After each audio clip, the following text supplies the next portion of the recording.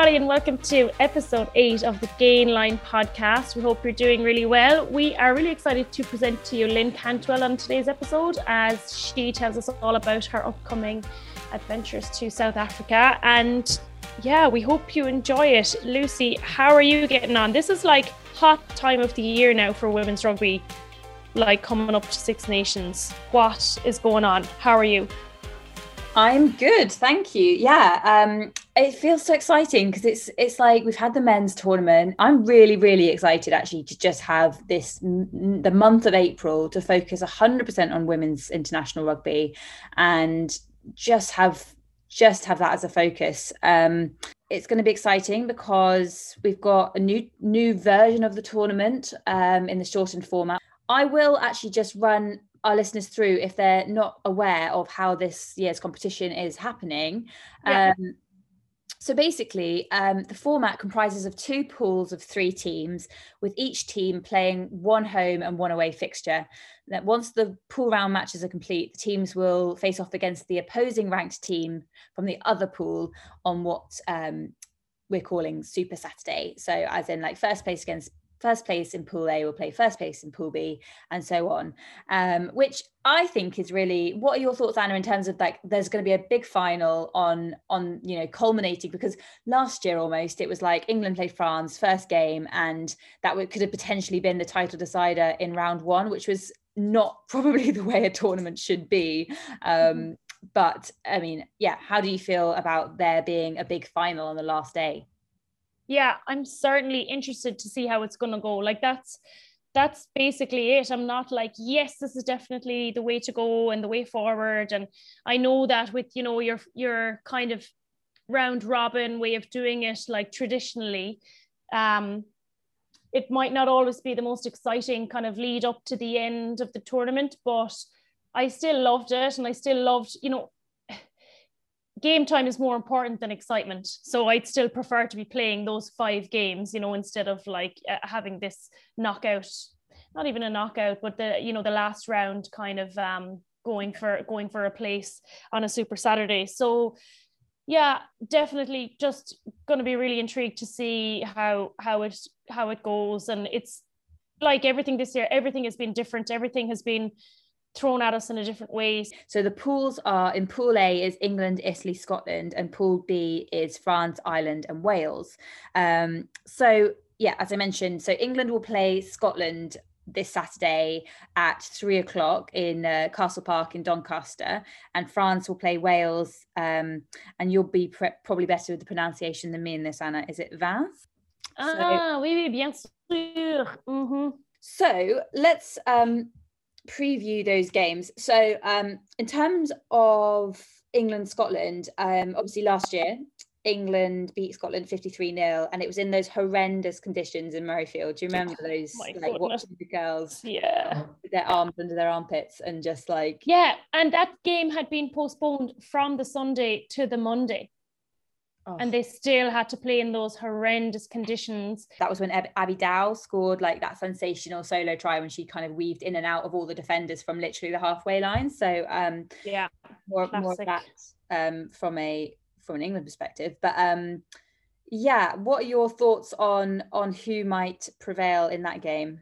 I mean, your easy answer there is England. And I suppose, we've been watching a lot of upsets in the men's game. I think now is a good time for Scotland to really push that challenge that I know they've been having really good camps and been training really hard. And the Scottish girls have been outstanding in the Prem. So I'll put my bets on England, I think. But yeah, what do you think? Because I just remember obviously the last time, when England won the title without having to play Italy, they before their Grand Slam match, they won due to the fact that Scotland drew with France. So you never know. I mean, we did all say like, oh, France will push them aside, but I Scotland proved us all wrong in that draw. So yeah, that's so true. And you can never underestimate a Scottish pack. Then we have France-Wales, and again last year, very one-sided scoreline. That was in Cardiff Arms Park, and France beat Wales 50-0, scoring 8 tries in total.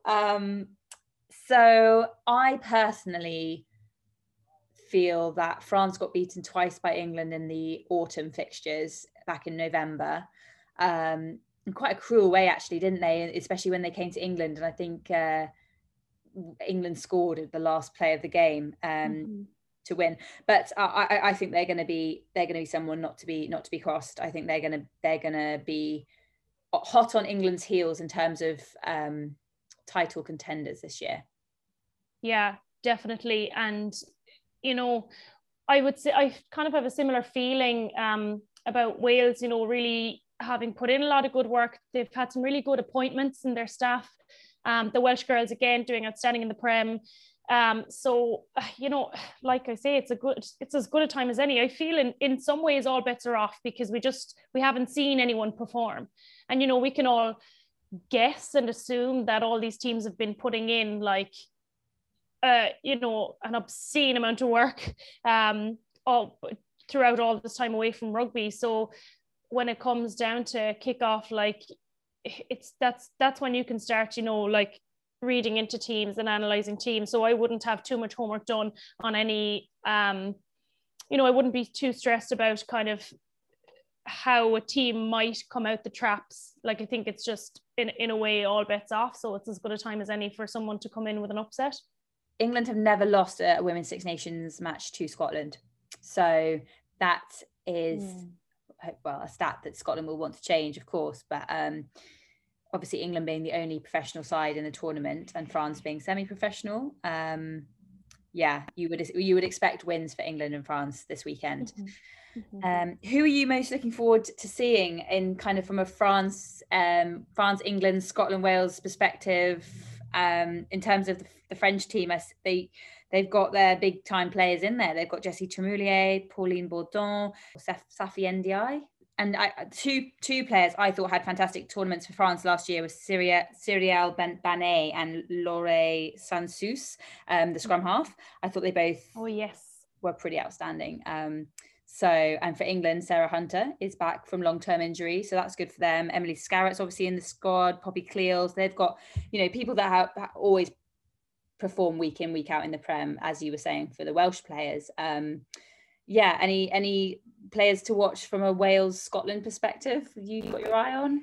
My teammate in Harlequins, Chloe Rowley, she's so dangerous on the ball and in a bit of space, so would love to see, Scotland get her into their games kind of early on and get her doing a bit of damage and getting her moving onto the ball. She's such a threat from that back three, wherever she's going to play in the back three. And then kind of sticking with the girls that I know, Jade Conkle, who's been such a stalwart for Scotland the past few years, is taking a bit of time out to get her fire brigade training done. So they'll miss her for sure. But they've got a lot of good forwards and to take her place and step up to the mark in Scotland there. In terms of Wales, it's good to see Ciara Bevan back in the squad for them. She's so dangerous for them and gets them on the front foot and really injects some pace into their game. And and I'm interested to see how the squad in general is coming together under Warren Abrahams. He was our coach in Richmond a few years back, and he's very interesting approach to philosophy around coaching and approach to coaching in general. And I think he'll do wonders for the girls there. And as far as I'm aware, they've been really enjoying time under him there and they're in a really good place. So I think they're going to be an exciting team to watch, the Six Nations.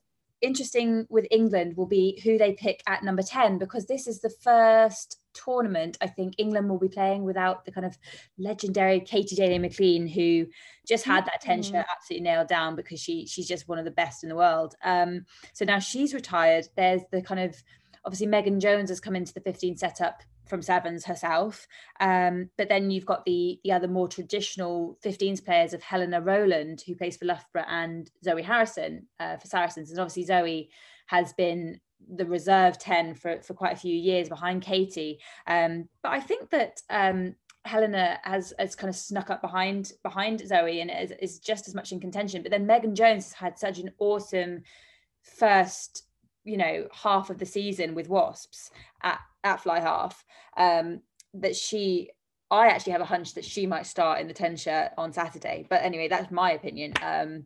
It's just interesting to see these gaps open up when these big players retire, and the young guns kind of coming through. So it'd be really interesting to see how England go selection wise for Saturday. From an Ireland perspective, obviously you're not playing this weekend, but over 20 weekend camps since October. So you've been, with your teammates, you've been in camp regularly, which is just fantastic for terms of team development and cohesion, that type of thing. What's it been like, Anna, and also what are your thoughts on your 5 uncapped players who have all come through the kind of the sevens program? Yeah, and to have so many uncapped players there is just really great. Like they've, often when the sevens girls come in, they don't have that much time with the squad because they're away on World Series events or training with sevens. And obviously they've continued to train with sevens during the week, but they have been able to commit to the 15s program fully at the weekend. So that's been a real positive this time around. So, I've no doubt that there'll be some new caps given out to those sevens girls. And it's good to see, we just have so many young girls in the squad that have kind of, in the last few years, a lot of the new girls that would come up through the AIL that have a lot of promise would kind of go straight into sevens. And, for the sake of the World Series and things like that, a lot of their time then is taken up with sevens. So they don't have much time for 15. So it's really good to have young girls coming in that know the 15s game really well. Yes, some of them have been training with sevens, and that's amazing for them, but it's good to have them really committed to the 15s cause now and really fully preparing for Six Nations. And it's interesting, are you in a more advantaged or less advantaged position to kind of have a bye weekend in the first weekend and watch the other teams play and do your homework, or are you better off just getting straight into it and having a game under your belt before you come up against another team? So it's, there's pros and cons to take from all of that. So the hand we've been dealt is to bye weekend first, watch Wales and France, do our homework on them from that first fixture, and we'll be really happy with that to get a bit of homework done, because to be fair, our camps have been so intense that I felt like after this weekend I felt like I played a test game because it was so tough. So today we're speaking to Lynne Cantwell. She is Ireland's most capped female player with 86 caps. She was obviously part of the victorious Ireland team who beat New Zealand in the 2014 World Cup to make the semi-finals of the competition. And we kind of chat through, Anna and Lynne have memories of previously playing for UL Bows. So we chat about that, but obviously we talk about her new role as the South African women's high performance manager. And she talks about her goals in that role, what she wants to achieve, and how she's sort of found her feet because she started that role in January. And so we hear all about that. And she also tells us a rather funny tale joke bottle of Coke. So we really hope you enjoy. Very welcome to our guest this week, and we're going to get started straight away with our quick fire intro. Right. Okay.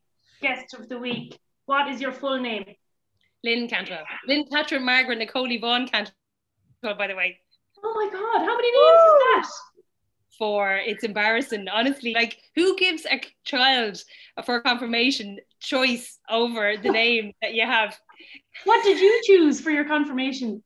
Well, I had Lynne Catherine Margaret that was what I was born with, and that's all the family names. And then I chose Nicole Yvonne because they were 2 of my own cousins. But who does that?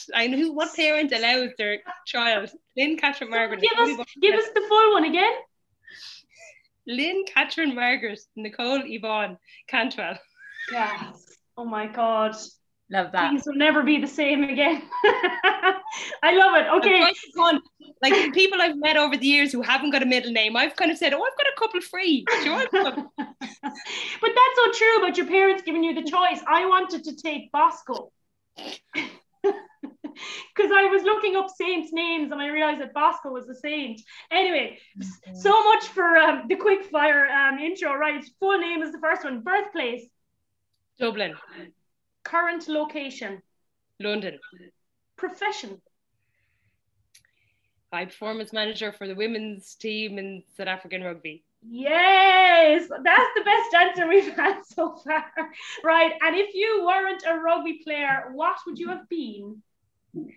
Athlete, I suppose. Yeah, athlete, even though I kind of moved away from that after I finished athletics when I was kind of 20. That's when I took up rugby. I definitely would have been a lifelong lover of sport. I don't know what I would have gone to. Now, demographically, like if you look at my body, what we know now about like genetics and stuff, I should have been a diver or a gymnast or a weightlifter, because I'm 50-50. So you're supposed to have like 40-60%, like 40% is your upper body and 60% is your legs. I'm just 50-50. So I'm very balanced. So it suits well for rugby, but also for diving, gymnastics or weightlifting. Really? No. There you go. And would you have been like a diver now? I'd be terrified of the heights.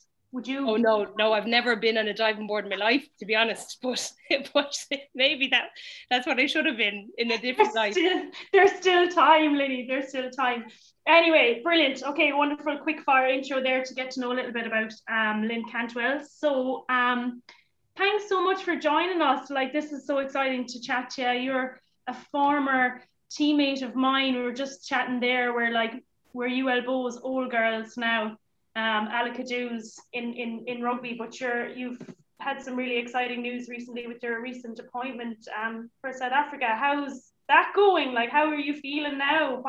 What's going on in Lynne's world right now? It's going well. Like, I started with South Africa in January of this year, so I'm working remotely until the plan is to head over there probably July-ish time. And just visas are sitting in home offices that are both closed at the moment, and COVID flights, etc. But so I started in January, and it's going really well from the point of view of, say, the offices over there are working remotely too. So it's kind of enabled the virtual work to be quite effective.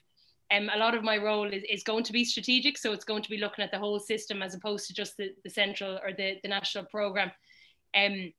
But obviously, it originally being a campaign year, a Rugby World Cup campaign year, our focus was lots on the campaign as well as the strategic stuff. And my time was spent trying to just support the management and the present structure that was working towards the World Cup. So supporting them to have whatever they needed to have so that they can concentrate on the preparations on the pitch. But from a postponement point of view, even though I know it's really tough in general to adjust to a postponement, for the players specifically, from a postponement point of view, I think we're happy it's going to give the girls a lot more time. And I think for me, in the role that I'm at, it'll allow me more time to put more of the foundations or actually just gather more of the insights from the rugby community to understand how we need to approach this and what we need to do and what is truly possible.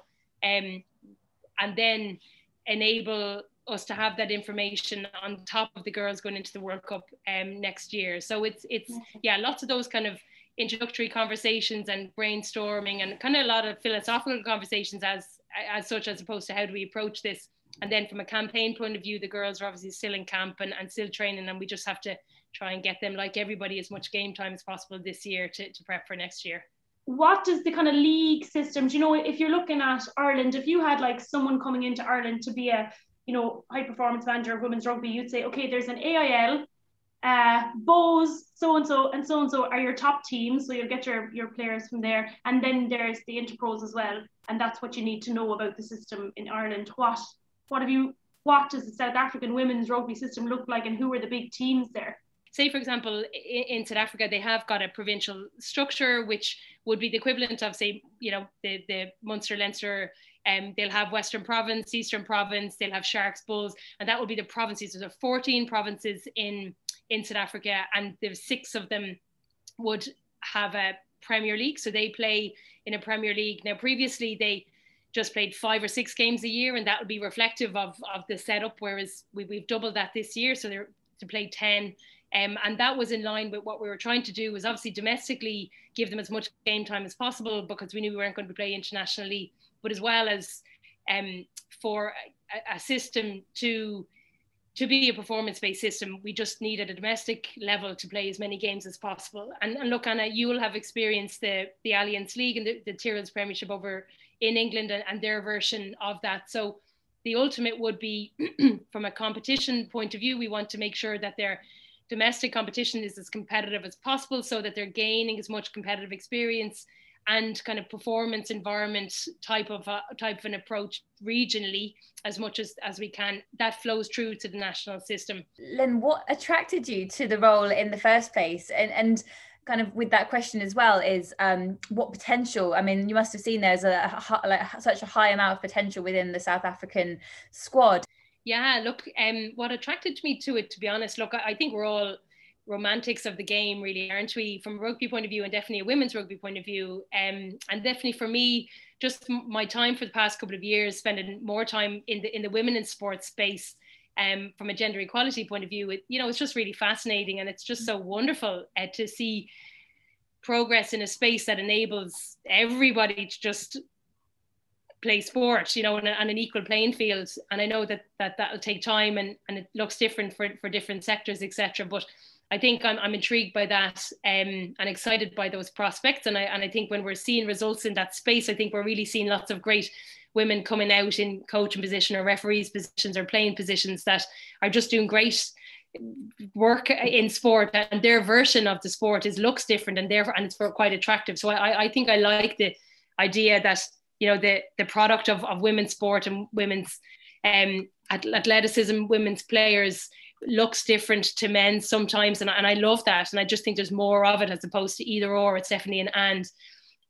So that's kind of my interest in the space. And then from a South African point of view, I think the main interest and main attraction would be the leadership, and they want to happen, and I definitely can help walk beside them for a period of time to tell them all I know from a global context, and then obviously hopefully we translate that into a South African context. So a lot of it is leadership, and they want to open a lot of doors, and they already have. And if anything, I'm probably trying to grapple with, how do we, I want us to move fast, and everybody wants us to move fast, but how do we make sure that it's meaningful and inclusive when we do take those steps forward? So yeah, leadership is a huge part of what attracted me to it, because it wouldn't make sense to try be in a position and be faced with lots of blockers. And although it would be still satisfying to try and kind of push it and nudge it and influence, I think it's definitely more satisfying to apply that time in a platform that wanted to happen, and then hopefully it'll just be generally more fruitful in all. Amazing. And do you think why do you think the potential hasn't quite been reached? They're 13th in the world. Do you think that there's just the linking up of the whole system? Is that what your role will entail? Is that kind of pathway route up to the top, like you were saying? Yeah, so there's lots of huge potential. I think the volume of talent is just off the charts, but there's just not many access points into the game. And then what does that look like when you are there?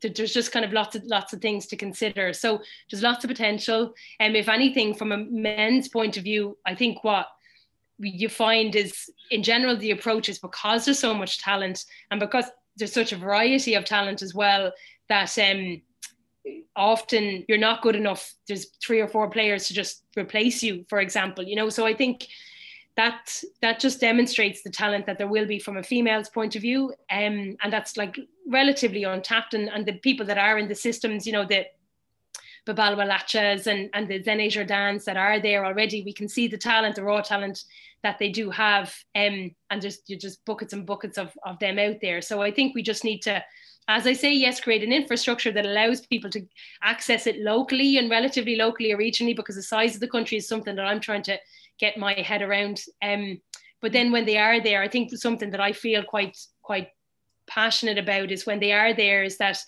we create an environment whereby as females, as women athletes and players, that they're encouraged to grow and to really understand the power of being a wonderful woman, and like what can that look like from a rugby context point of view. So yeah, that's all the things that we're trying to figure out at the moment. I think that's why we're just trying to objectively look at it, at what is it that we're trying to change, get real baselines as to where everybody's at, and build from there.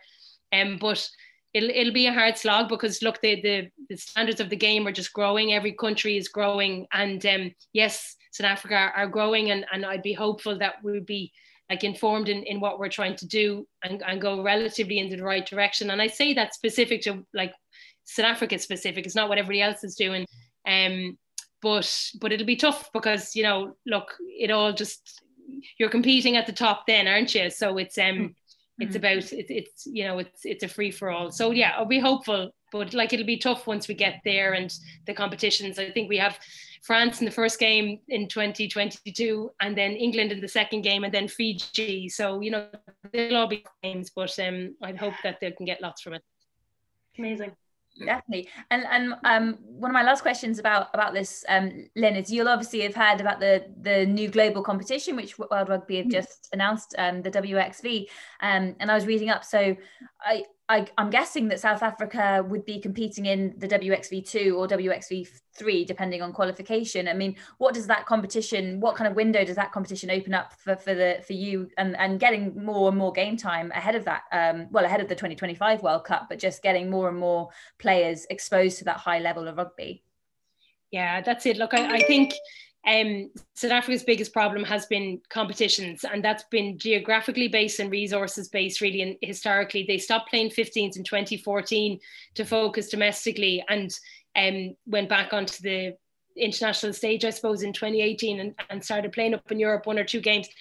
And that was really helpful. And that's the ones that you were mentioning there, Anna. So in general they just need competition to grow. Every player needs competition to grow and learn and refine, and that's what they haven't had. So an annual opportunity to play a global comp is going to be huge. There hopefully would be vying to be African champions, and that will be the mechanism by which they qualify for the tier 2 hopefully, and then we don't know obviously about tier 1 for the next couple of years.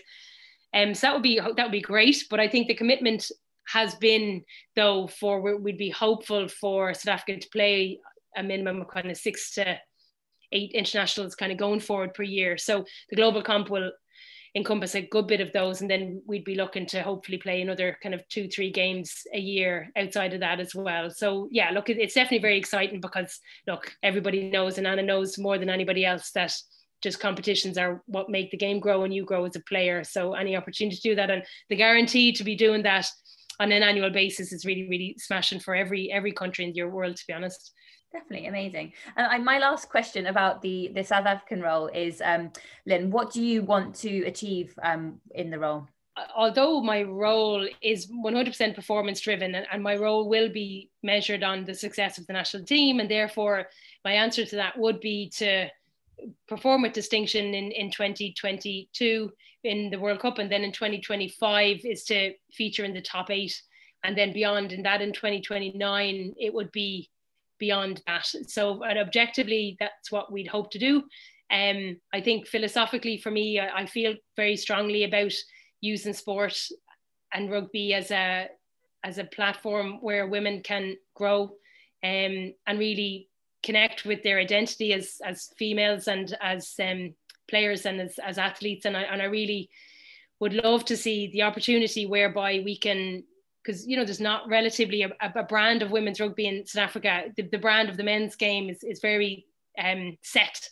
And I'd love to see at a philosophical level, seeing rugby as a place where girls can reimagine what's possible. And I think if we approach it that way, then I think it opens the doors for lots of girls to go to rugby, to have a great experience as a young girl and as a woman. And fingers crossed, you know, that will definitely flow through to performance. But if it doesn't, it allows girls to be stronger in themselves through sport, and hopefully produce lots of great future coaches and referees and board members and people in the media, all of those things. So yeah, there's kind of 2 aims for me, a philosophical one as well as a kind of performance-based one.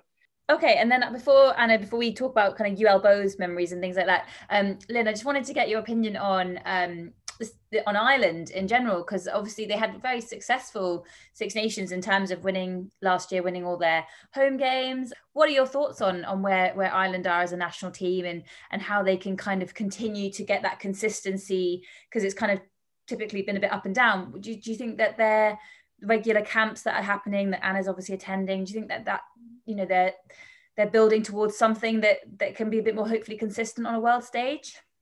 Yeah, like definitely. And again, like I don't know because I'm not there. But I think everything that you're hearing is that the setup is good. Like I believe from an S&C point of view, and you'll attest to this, like Orla Curran is supposed to be just an absolute wizard.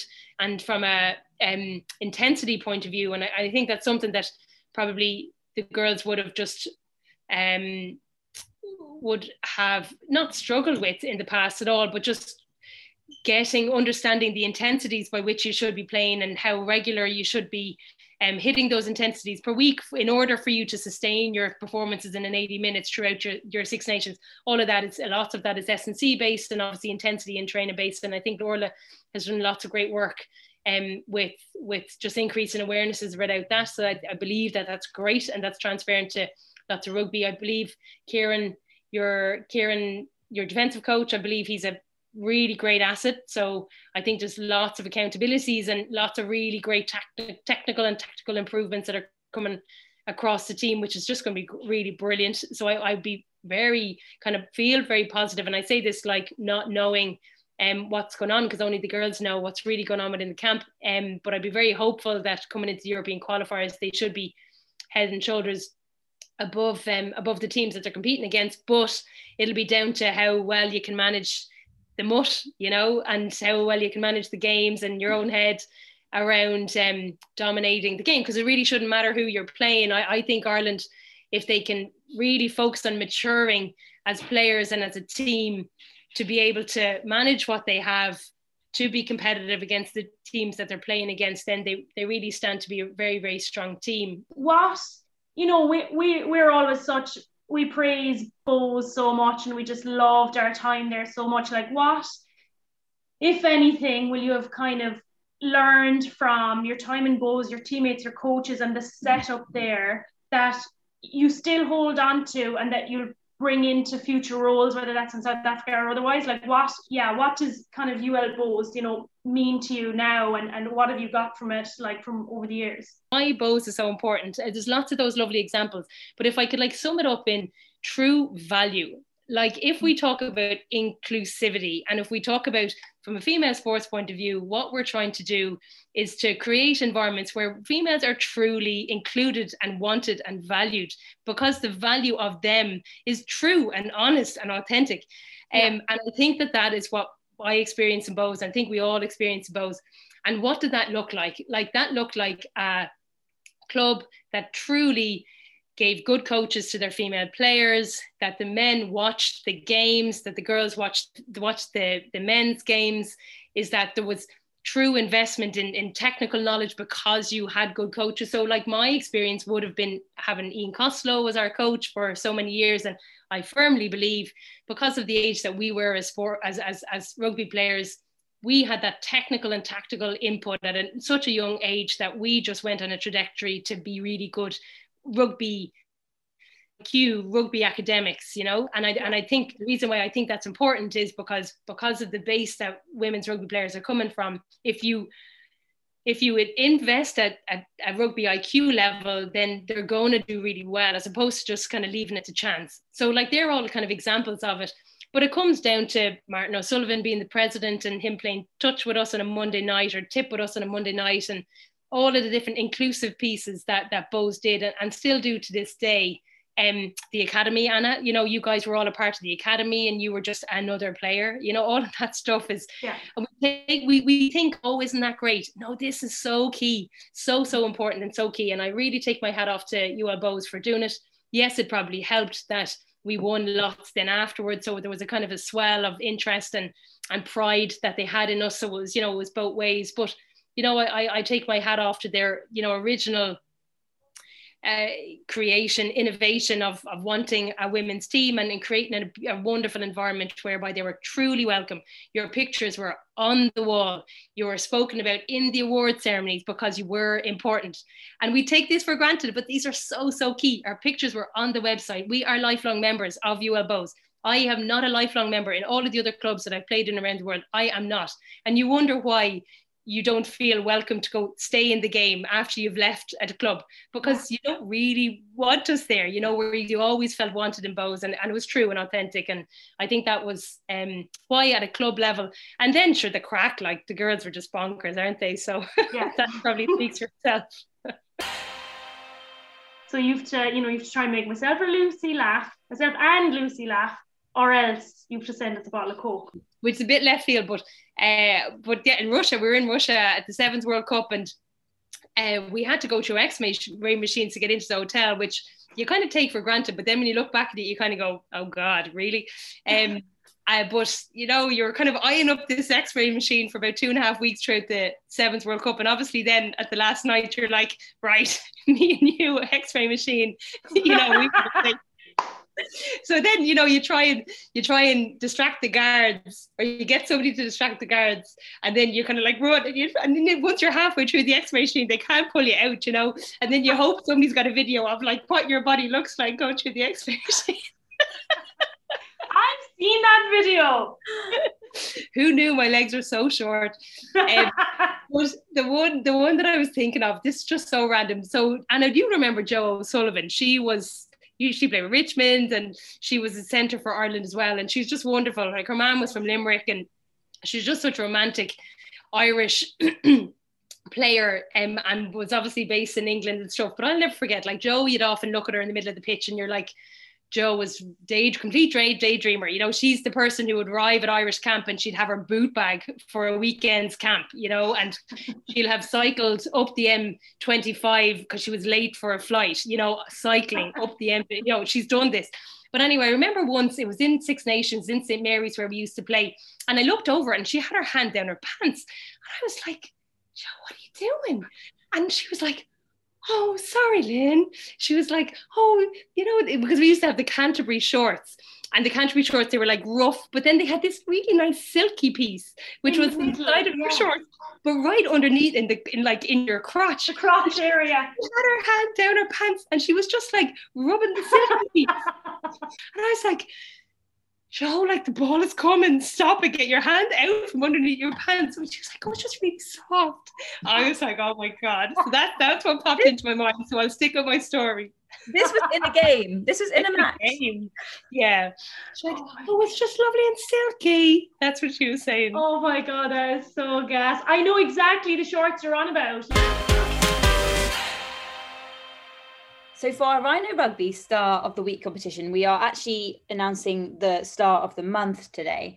And I think we're both in agreement that this person has been so great at forwarding us entries from her club to enter the competition. And as you mentioned last week, a lot of our winners have been from this club. And Polly Murphy, you have been an absolute star from Feathered RFC. And you are our Rhino Rugby Star of the Month, and you will receive some Rhino Rugby supplies for your club. So congratulations. Thanks so much to all the girls at Feathered, and especially Polly, who've been like just flooding our inboxes with videos and messages and everything. Like, and thanks as well to all the other clubs and all the other entries that we received. They've been absolutely fantastic. We've been so excited to share them and for you to be part of the podcast with us. So thanks so much. Keep them coming, and let's ramp up the competition to get some more Rhino Rugby goodies out. And thanks so much to Rhino as well for sponsoring this for us. We appreciate it so much, as do our listeners and the winners who are receiving some goodies every week and every month. Keep your entries coming in for our Rhino Rugby Star of the Week competition. We will read out new entries every week. It can be a new skill that you mastered over lockdown. It can be a funny picture. It really can be anything. So please do tag us in your posts at Gainline Podcast, or you can email us at gainlinepodcast@gmail.com. Join in, follow us on Gainline Podcast, and we will chat to you very soon. Good luck. Thanks for listening.